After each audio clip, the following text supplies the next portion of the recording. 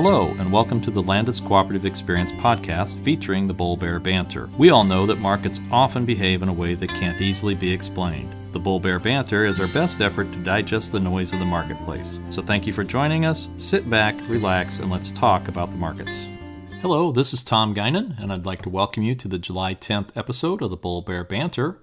Cheyenne Dunham is joining me, and will now recap the corn and soybean markets for the week. Cheyenne?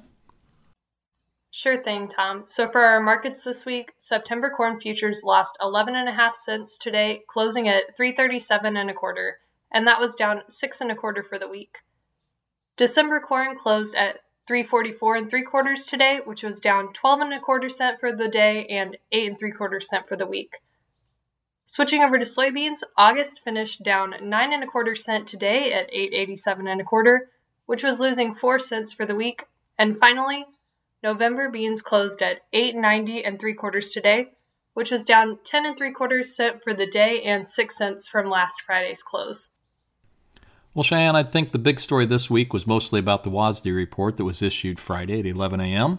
While the ending stocks for the 2020-21 corn crop dropped significantly, they were pretty much in line with expectations. They did knock off about 675 million bushels, while the average expectation was closer to a 640 million bushel reduction.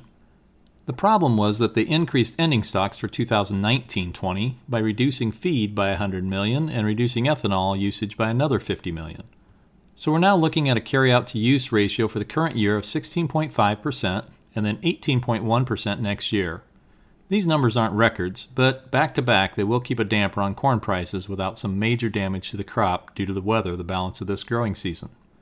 That's the other big story that we've been watching this week, and it will take on even more importance over the next week to 10 days. For soybeans, the changes were not as dramatic, but they are significant nonetheless. Ending stocks for 2019-20 grew by 35 million, which at first glance seems odd since they increased crush by 15 million and left exports unchanged. However, they reduced residual demand by 50 million. This is their catch-all category. For new crop, they increased ending stocks by 30 million by increasing supply, mostly because of those bushels being carried in from this year. Production was up about 10 million, and crush has also increased another 15 million for next year. With that, let's move on to the bull-bear factors. All right, on our bull factors for corn, even though export inspections last week came in at 37.9 million bushels, which was below the range of expectations and below the pace they were on the previous week of 48.6 million, we're keeping this in the bull column. This is simply because the weekly pace we now need is approximately 38 million, and they were right in line with that. We also continue to gain week over week, and it continues to look like we'll hit the USDA projections for the year. Earlier this morning, there was a flash sale reported to China, with 765,000 metric tons of corn sold for old crop and another 600,000 metric tons for new crop. All combined, that is more than 62 million bushels. They also bought some old crop and new crop wheat. The actual sales report issued yesterday was also slightly better than expected at 23.6 million bushels, which was very close to the previous week. Little side note here, we had some bad data last week on sales and reported them at 14.1 million bushels. Those were actually 24.2 million. We should expect a big jump in next week's data due to the sale to China and other sales made this week. The USDA did not make any changes to this year or next year's exports in today's report. And finally, ethanol production increased again last week to 269 million gallons.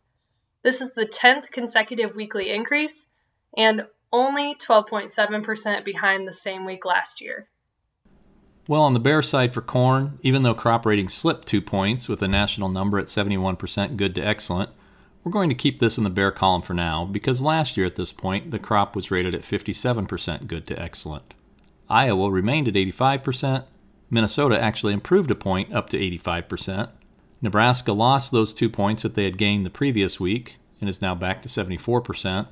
Illinois and Indiana both continue to bounce up and down. This week it was down, but they did remain in the 60s, with Illinois dropping 6 points to 61% and Indiana down 3 points to 60%. Ethanol stocks increased for the first time in 11 weeks, even if it was a slight increase, up to 866 million gallons versus 847 the previous week. The WASDE report released today did show a reduction of 50 million bushels in the ethanol demand estimate for the current year. Some analysts think there could be, and maybe should be, further reductions of 25 to 50 million bushels this crop year. As mentioned earlier, USDA cut feed demand for old crop by 100 million, and they cut new crop feed by 200 million. Gasoline demand also continues around about 10% behind the same time last year. For our bull factors on soybeans, export shipments hit an 8-week high last week at 19.2 million bushels. This was above market expectations and quite a bit higher than the previous week's 12.3 million bushels. Export sales were also strong last week, reported at 35 million bushels, which was well above expectations. This is also the second highest in 7 weeks. There were no changes to exports in today's WASDE for either this year or next year. And last, we'll get our next look at NOPA crush numbers for June next Wednesday. Domestic crush has been on a record pace this year, and we don't expect that to change. USDA increased crush for both old crop and new crop by 15 million bushels each year. Well, for soybean bear factors, we're going to start off again with crop ratings because they remained unchanged for the week, with the national number at 71% good to excellent. Last year, it was 53% for the same week. Iowa was estimated at 84%, which is up a point. Minnesota gained 2 points to 83, while Illinois and Indiana both lost ground. Illinois dropped 5 points to 63%, and Indiana lost 2 points to 61%. Nationally, 31% are blooming versus 8% last year and 24% on average. Iowa was at 37% versus 21% on average. Minnesota is at 43% versus 20% on average. Illinois is at 22% and Indiana is at 26%, both similar to their average at this point in the calendar.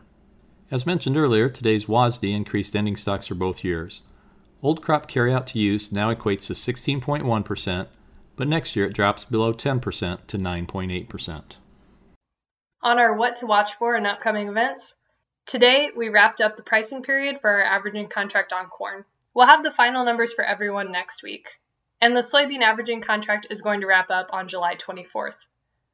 And finally, a little trivia. Tomorrow is July 11th, which is sometimes known as 7-Eleven Day.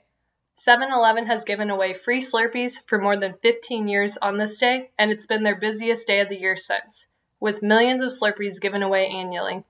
However, it's been canceled this year, much like many other things due to COVID.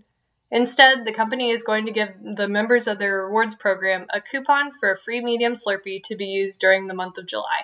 And now for Tom's take. Friday's WASDE report brought the market down at the end of the week. Obviously, the adjustments made were more bearish for corn than soybeans, but neither produced much, if any, good news. However, I'd like to take a little wider view of the entire situation at the end of the day, instead of just focusing on today's report and subsequent market reaction. Let's go back to that day before USDA's June 30th report, which was just last week.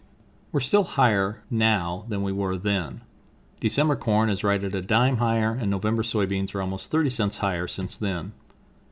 On July 1st, corn was up almost 30 cents from that June 29th date, and soybeans hit their most recent high this past Monday when they were more than 50 cents higher than the 29th, which was exactly 1 week earlier.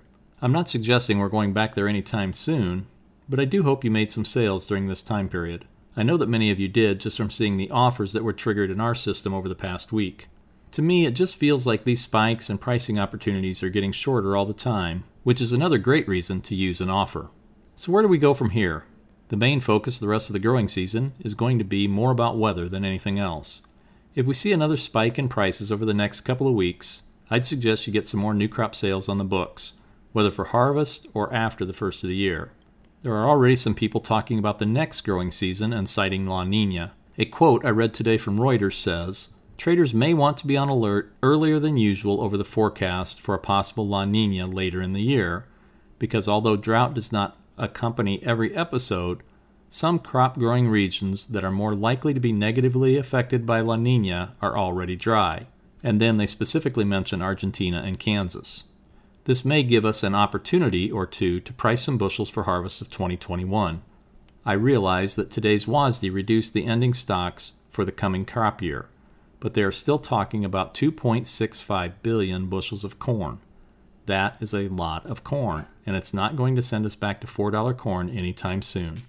Just stay on your toes and make some sales when the opportunity presents itself. Thanks for listening. I think that's all we have for you today. We appreciate you joining us for the Bull Bear Banter. If you'd like to contact us, you can send a tweet to @LandisCoop or drop an email to podcast@landiscooperative.com. Our tagline is Bears make money, Bulls make money, and pigs just go to market. If you have any questions regarding grain marketing decisions, please reach out to your area grain marketing advisor. We want to thank you for listening, and we'll be back with you again next week.